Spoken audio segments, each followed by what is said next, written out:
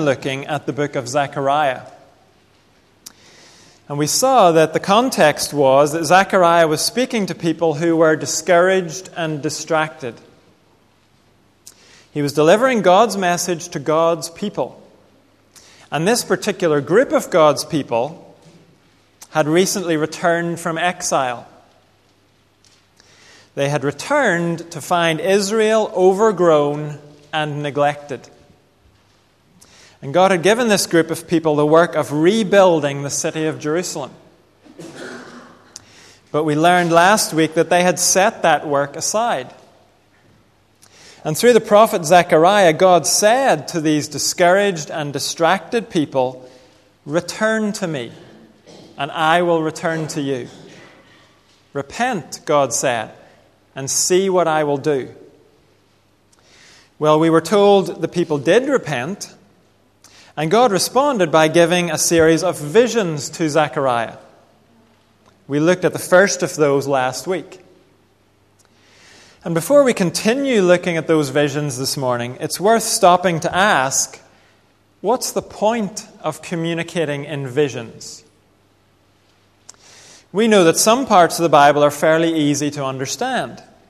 The book of Acts, for example. When we read Acts, what we see is what we get. It's a pretty matter-of-fact account of historical events. And there are large parts of Scripture that are like that. But when we turn to the book of Zechariah, we find something very different. We find prophetic visions filled with unusual things. Sometimes even weird things. Things that are not immediately easy to understand. And Zechariah isn't the only book like this. We could include Ezekiel, Daniel, Revelation, and parts of other books. So we need to ask, what's the point? Why did God choose to communicate parts of His Word in this way? Well, we can answer that by realizing what these visions are talking about. In general, they're speaking either about future events or realities from another world. They were designed to teach either about things that hadn't yet happened or about things that are not visible to the naked eye. Spiritual realities. And when we understand that, it makes sense that these parts of the Bible are going to be very different from a historical record like Acts. God is teaching about things that haven't been seen before or that can't be seen. How do you do that? You have to use pictures and symbols. In order to explain things your audience doesn't know and can't see, you have to make comparisons with things they do know and can see. Now, thankfully, the pictures and symbols are usually picking up on earlier parts of Scripture that are clear. And even more helpfully, they're often taken up and explained for us by the New Testament. So while it's true some of these visions can seem very odd at first, with a little effort, we can begin to tune in to what's going on. We can hear a message that's both clear and also relevant for us today. So let's return to Zechariah, and we're going to pick up after God has made a promise to return to Jerusalem with mercy. We'll pick up at chapter 1, verse 18, and I'll read through to chapter 3, verse 10. If you're using a church Bible, that's on page 950.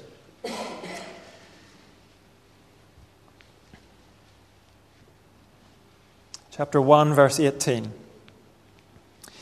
Then I looked up, and there before me were 4 horns. I asked the angel who was speaking to me, "What are these?"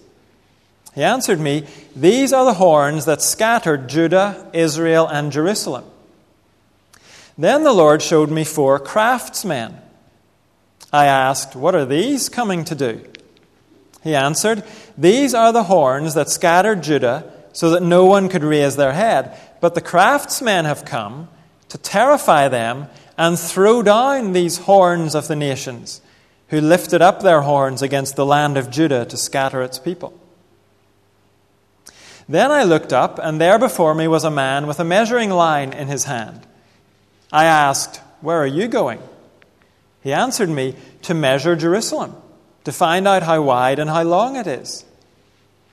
While the angel who was speaking to me was leaving, another angel came to meet him and said to him, "Run, tell that young man, Jerusalem will be a city without walls because of the great number of people and animals in it. And I myself will be a wall of fire around it, declares the Lord, and I will be its glory within.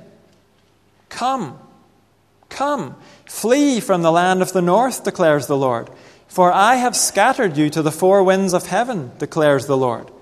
Come, Zion, escape, you who live in daughter Babylon. For this is what the Lord Almighty says, after the glorious one has sent me against the nations that have plundered you, for whoever touches you touches the apple of his eye. I will surely raise up my hand against them, so that their slaves will plunder them. Then you will know that the Lord Almighty has sent me. Shout and be glad, daughter Zion, for I am coming, and I will live among you, declares the Lord. Many nations will be joined with the Lord in that day, and will become my people. I will live among you, and you will know that the Lord Almighty has sent me to you. The Lord will inherit Judah as his portion in the Holy Land, and will again choose Jerusalem. Be still before the Lord, all mankind, because he has roused himself from his holy dwelling. Then he showed me Joshua the high priest, standing before the angel of the Lord, and Satan, standing at his right side to accuse him. Then the Lord said to Satan, "The Lord rebuke you, Satan. The Lord who has chosen Jerusalem rebuke you. Is not this man a burning stick snatched from the fire?" Now Joshua was dressed in filthy clothes as he stood before the angel. The angel said to those who were standing before him, "Take off his filthy clothes." Then he said to Joshua, "See, I have taken away your sin, and I will put fine garments on you." Then I said, "Put a clean turban on his head." So they put a clean turban on his head and clothed him, while the angel of the Lord stood by. The angel of the Lord gave this charge to Joshua. "This is what the Lord Almighty says. If you will walk in obedience to me and keep my requirements, then you will govern my house and have charge of my courts, and I will give you a place among these standing here. Listen, high priest Joshua, you and your associates seated before you, who are men symbolic of things to come. I am going to bring my servant, the branch. See, the stone I have set in front of Joshua, there are 7 eyes on that one stone, and I will engrave an inscription on it, says the Lord Almighty. And I will remove the sin of this land in a single day. In that day, each of you will invite your neighbor to sit under your vine and fig tree, declares the Lord Almighty." This is God's word. And this passage divides into 2. And the first thing God shows Zechariah is the city of God.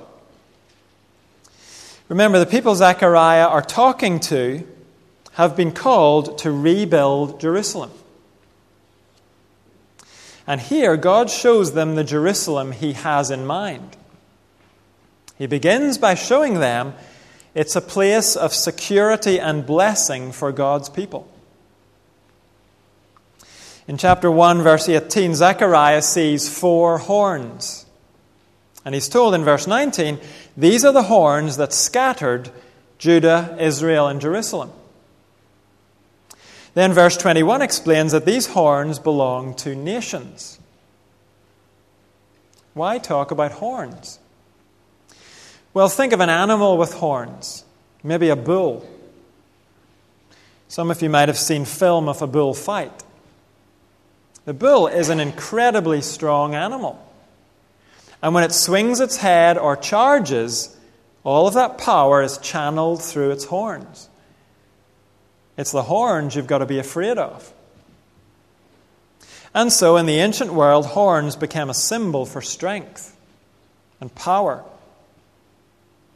Nations who lifted up their horns against God's people were nations who attacked God's people. So then, why 4 horns? Well, that's a way of saying they come from everywhere, from all directions. Today we might say from all 4 points of the compass.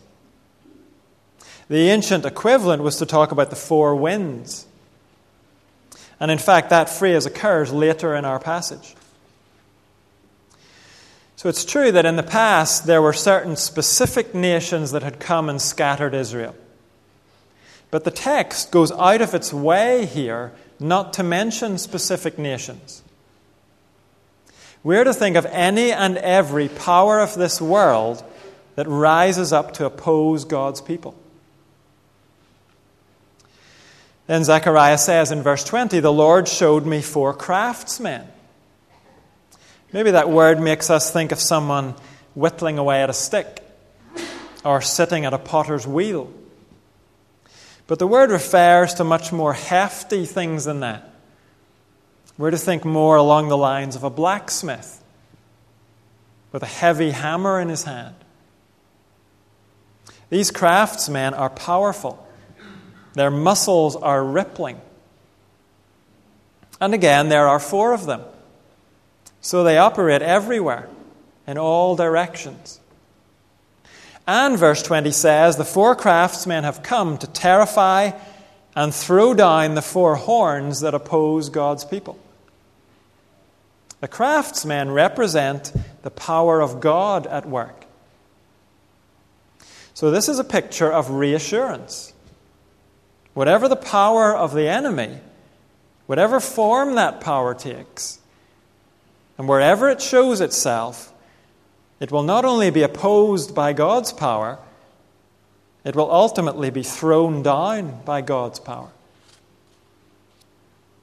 This is not a war between evenly balanced forces. There can only be one outcome.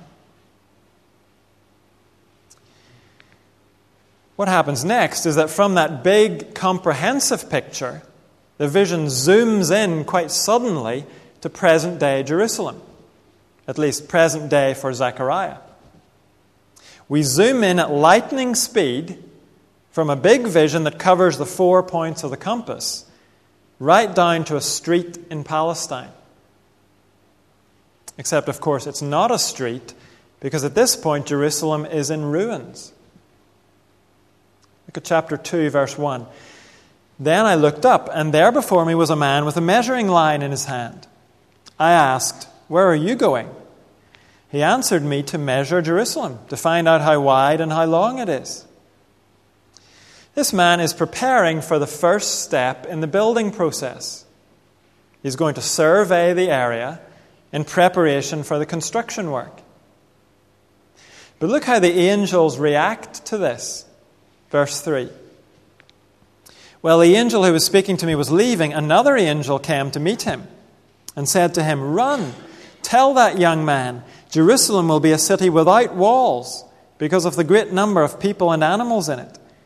And I myself will be a wall of fire around it, declares the Lord, and I will be its glory within." One of the angels is sent running to the man with the measuring line. And the angel's message is, wait. Before you launch into that surveying and construction work, the Lord says, let me explain what kind of city I'm going to build. Let me explain the Jerusalem that I'm planning. It's not what you're thinking. It's way beyond what you have in mind. I have a much greater plan than you could imagine. The Jerusalem I have in mind, God says, won't have walls because its population and prosperity will cause it to overflow beyond all walls. Now, the main purpose of an ancient city's walls was protection. They were there to provide security from enemies. And God wants to avoid any misunderstanding. So straight after saying there will be no walls because of its prosperity, the Lord immediately adds, don't think that means the city is going to be vulnerable. Verse 5, I myself will be a wall of fire around it. In other words, the prosperity of this city will not compromise its security. God says, I will personally make sure of that. The Lord is underlining the point of the previous vision, where the 4 craftsmen threw down the horns that were raised against God's people. Both the wall of fire and the craftsmen are pictures of God's protection and defense of his people. Then, having said that he will be a wall of fire around the city, the Lord goes on to say, I will be the glory within that city. If God's presence guarantees the security of this place, his presence is also the true blessing and prosperity of this place. So the glory of this city is not going to consist in vaults that are filled with gold and silver and precious stones. Its glory will be the fact that God is personally present there. At this point, we need to ask, what would all of this have meant to Zechariah's first audience? How would they have understood this? Well, we know that they have previously been commissioned by God to take up shovels and pickaxes and rebuild the physical bricks and mortar city of Jerusalem. But now God is showing these people that ultimately he is planning a Jerusalem that's not made from bricks and mortar. The Lord himself will be the walls in the center of this city. So then, what does this vision have to do with their work? The vision is here to inspire them to get on with their work, to give them confidence for their work. The people in Zechariah's day are to do the work they have been given. And they're to do it with confidence that it will contribute to God's bigger, grander building plan. These people now know the city they're working on is not the ultimate Jerusalem. They may not understand how their building work is going to contribute to that ultimate Jerusalem. But they can be sure God will use their obedience to move his plans forward. And that's what we see when we get to the New Testament. By then, Jerusalem is a thriving city again. It's been rebuilt. And on the day of Pentecost, God uses earthly Jerusalem. He uses it to launch the building of his new Jerusalem, his eternal city that finds its security and blessing in him. According to the New Testament, the church of Jesus Christ is the city of God. The book of Hebrews describes the church as Mount Zion, the city of the living God, the heavenly Jerusalem. All those who belong to Jesus Christ make up the city that finds its security and glory in God himself. And today that heavenly city is still being built. It's being built as men, women, teenagers, retired people continue to come and put their trust in Jesus Christ. And the book of Revelation describes the future day when this city will be completed. Revelation tells us it will fill the new heaven and earth. And we're told the city does not need the sun or moon to shine on it, for the glory of God gives it light. The book of Zechariah, then, is a book filled with hope. It calls God's people from every era to serve him with confidence. We have his promise that he is using us to build his eternal city. And from the day God announced his building plans, he began calling men and women to come and find their home in that city. Look at chapter 2, verses 6 and 7. Come, come, flee from the land of the north, declares the Lord, for I have scattered you to the four winds of heaven, declares the Lord. Come, Zion, escape, you who live in daughter Babylon. The exile, when it came, had come from God as punishment for Israel's sin. So God is correct when he says, I have scattered you to the four winds of heaven. And at this point, many of those exiles and their families have not yet returned to Israel. Many of them would have been well settled in their life in exile. They may well have come to think of Babylon and the other cities of exile as their home. But here God calls them to come home. And of course, on one level, this is a call to return to the land of Israel. But ultimately, this is a call to come to the new Jerusalem God is going to build. After all, that's the city God has been talking about. That's where the real focus is here. And we can see it in the way God refers to these scattered people. Look closely at verse 7. God says, Come, Zion, escape, you who live in daughter Babylon. Zion is another way of referring to Jerusalem. But here, God is referring to his scattered people as Zion. Some translations miss that, or they think they need to correct it. But the NIV has got it right. Already, God is talking the way he talks in the New Testament. Already, God is making clear that the real Jerusalem is made up of people. He does not say, Come, you people, to Jerusalem. He says, Come, you people who are Jerusalem. Come and find your home in me.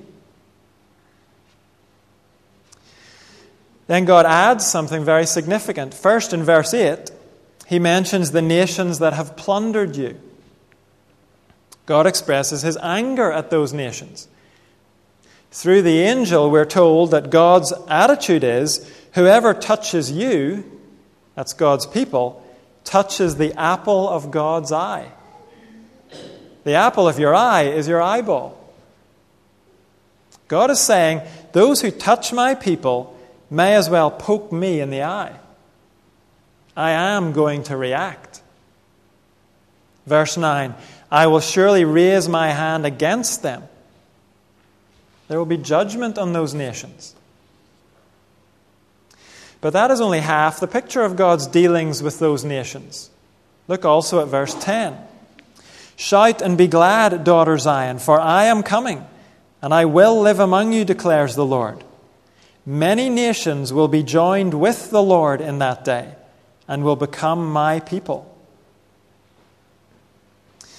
Yes, there will be a day when God brings his hand of judgment against the nations. That's clear from verses 8 and 9. But at the same time, God also holds out the offer of grace and mercy to those very same nations. They too can come and find their home in him. So the city of God is a place where all kinds of people become God's people. Earlier, God said the city he's building is a city without walls. It's a secure city, but it's a city that's open to all who will come and join with the Lord. It's not a place only for certain kinds of people. It's for all kinds of people. This is how those kinds of people are described in the New Testament. According to the New Testament, this city God is building is a place where wrongdoers can find a home, and the sexually immoral, and idolaters, adulterers, men who have sex with men, thieves, the greedy, drunkards, slanderers, and swindlers. That list is found in 1 Corinthians chapter 6.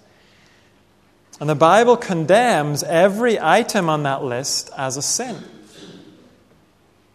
And it also says those kinds of people can find a home in this city God is building if they will turn from their sin and join with the Lord. When that happens, those kinds of people become God's people.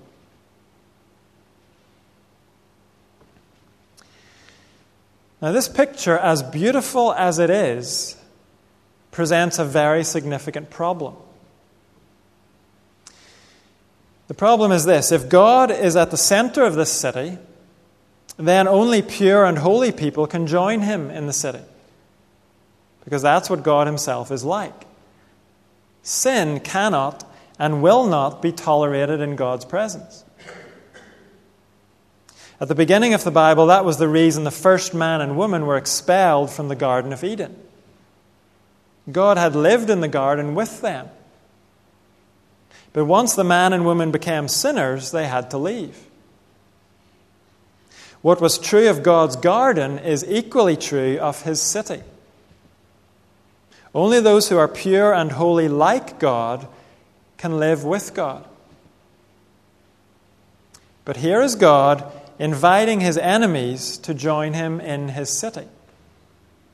That creates an issue. And there's one person who is ready to point out to God that this wonderful plan is impossible. Look at chapter 3, verse 1. Then he showed me Joshua the high priest, standing before the angel of the Lord, and Satan, standing at his right side to accuse him. The Lord said to Satan, "The Lord rebuke you, Satan. The Lord who has chosen Jerusalem rebuke you. Is not this man a burning stick snatched from the fire?" Now Joshua was dressed in filthy clothes as he stood before the angel. This next vision centers on the priest with dirty clothes. The scene takes place in a heavenly courtroom. Now remember, this is a vision. We would be reading too much into this if we concluded that Satan has some sort of say in what goes on in heaven. But in this vision, the heavenly court is in session. And Satan, which means the accuser or the adversary, Satan has come to accuse Joshua before God the judge. Now, this Joshua is a historical person. He's not the most famous Joshua in the Bible. He's not the one who has a book named after him. This Joshua was alive and serving as high priest in Jerusalem during Zechariah's ministry. And verse 3 makes it clear that Satan has a cut and dried case against Joshua. Here Joshua is in the presence of the most holy God, dressed in filthy clothes. Actually, that's putting it quite politely. The language that's used here allows us to be much more specific. Joshua's robes are covered with human excrement and with vomit. That's what the language means. So picture that for a moment. Imagine the smell of that for a moment. It's one of the most revolting pictures, actually, in all of Scripture. And it's a picture of sin. It's important to realize this is not just about Joshua's sin. Remember, Joshua is the high priest. He represents the people to God. That's his job. So the filth that's dripping from Joshua, the stench that's radiating from him, belongs also to the people he represents. In chapter 2, we heard God calling men and women from the four winds of heaven. Come, join me in my city. I will live among you. But these people God has invited are literally dripping with the filth and guilt of sin. And when you and I hear God's call, we are among those filthy ones. Now, our sin might not seem revolting to us. We may feel that our particular sins are fairly minor and respectable, at least compared to other people's sin. Maybe we see ourselves as dressed in clothes that are more faded than filthy. But we need to see ourselves as God sees us. In God's eyes, we are oozing contamination. And our sin is a stench in His nostrils.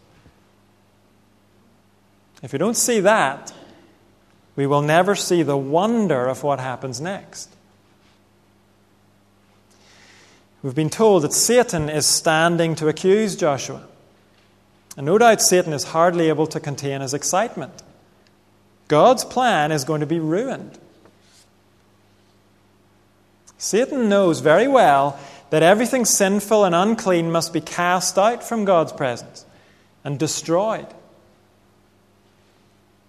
Satan knows that God's city is going to be empty, except for God Himself.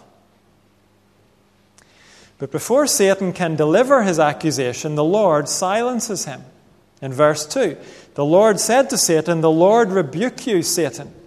The Lord who has chosen Jerusalem rebuke you. Is not this man a burning stick snatched from the fire?" God's point is very simple. Yes, Satan, I can see what this man is. I am under no illusions about his condition, his sin, and the sin of the people he represents. I am well aware they're unworthy in my presence. The only thing they deserve is to burn forever in the fire of my judgment. But, God says, I have chosen them. I have chosen to show grace to them. I have chosen to snatch this stick from the fire. I have chosen to take away his filth and give him cleanness. Look at verse 4. The angel said to those who were standing before him, "Take off his filthy clothes." Then he said to Joshua, "See, I have taken away your sin, and I will put fine garments on you." Then I said, "Put a clean turban on his head."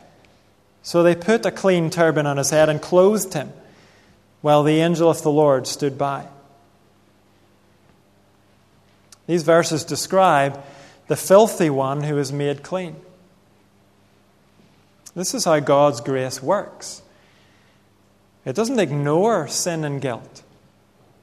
No, it looks sin and guilt full in the face, and it says, "I take your sin, and I give you cleanness. I make you holy and righteous." God says, "I not only invite you to my city, I give you the right clothes for my city. I dress you for the occasion. I call the unacceptable, and I make them acceptable." So this is how the sexually immoral and idolaters, adulterers, men who have sex with men, thieves, the greedy, drunkards, slanderers, and swindlers can find a home in the city of God. That's how people like you and me find our home there. And notice, having been made clean, Joshua is now commissioned to go and obey the one who made him clean. Verse 6, the angel of the Lord gave this charge to Joshua. "This is what the Lord Almighty says. If you will walk in obedience to me and keep my requirements, then you will govern my house and have charge of my courts.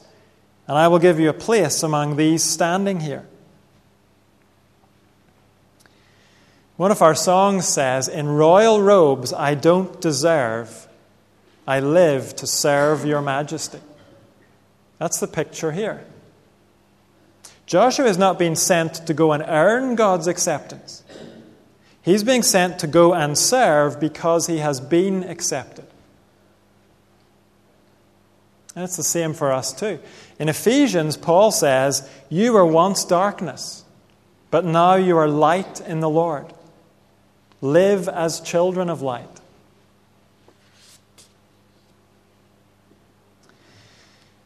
But how can God do this? How can he take our sin and exchange it for holiness? And if God takes our sin, doesn't that mean he becomes dirty? Well, the final verses of this vision point us to the answer. They point us to the clean one who became filthy. Verse 8. "Listen, High Priest Joshua, you and your associates seated before you, who are men symbolic of things to come.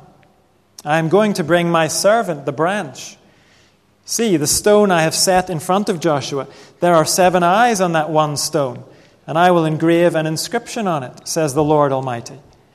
And I will remove the sin of this land in a single day. In that day, each of you will invite your neighbor to sit under your vine and fig tree, declares the Lord Almighty." So here God explains that the transaction which we've just seen taking place, the transaction that we have seen in a vision, is actually a symbol or a picture of a future transaction. God says, "I'm going to bring in the future my servant, the branch." Now that may not mean anything at all to us, but the Old Testament often refers to this person, the branch. It often predicts the arrival of this person. In various places, God says this person will save God's people by suffering on their behalf. So although this mention of the branch might be out of the blue for us, it would have been well known to Zechariah's first audience. Verse 9 mentions a stone with 7 eyes and an inscription on it. And I take that to be a reference to one of the precious gemstones that was on the high priest's uniform. If that's correct, then the eyes on the stone are the facets of the stone. And the inscription on the stone is "Holy to the Lord."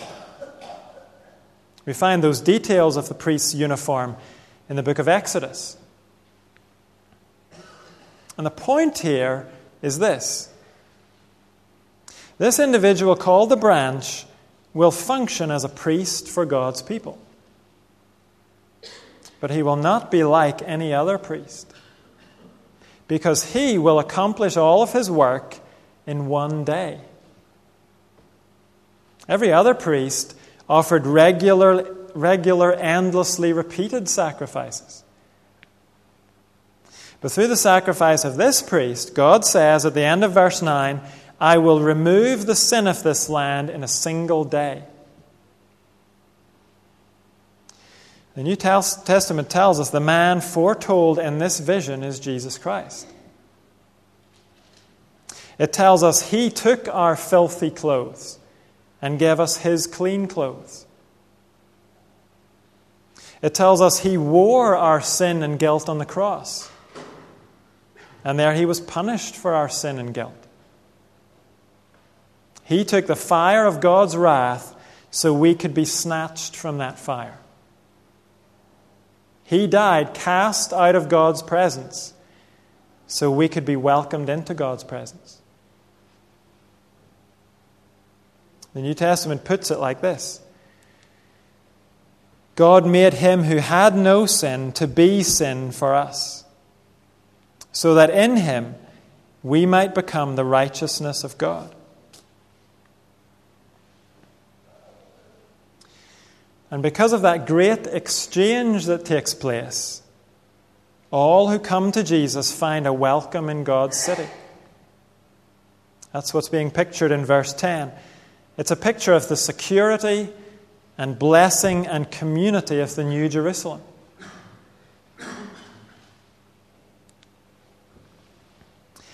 Satan loves to accuse. He would love you and I to be condemned to hell with him. But when he steps forward with his accusations, our Father in heaven says, there is no condemnation for this one. I have snatched this one from the fire. And my Son has paid for this one's sin. This one has been washed and clothed in the pure, holy robes that belong to my Son. This one is mine. This one belongs in my city.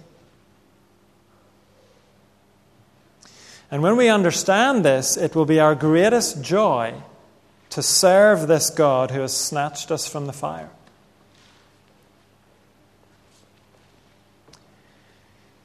In a few moments, we're going to sing a song called Here is Love, Vast as the Ocean. And we're going to include this third verse, which I think sums up our passage.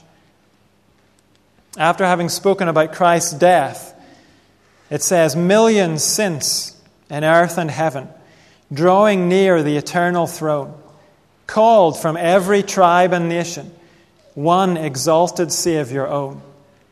In that crowded congregation, I, astonished, find my place, cleansed and clothed, and by adoption, made a child of God by grace.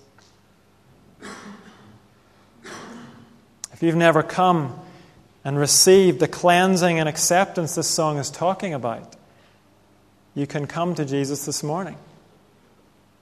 And you can hear him say, see, I have taken away your sin, and I give you my purity and my holiness. Let's stand together and sing, Here is Love, Vast as the Ocean, and then King of Kings, Majesty.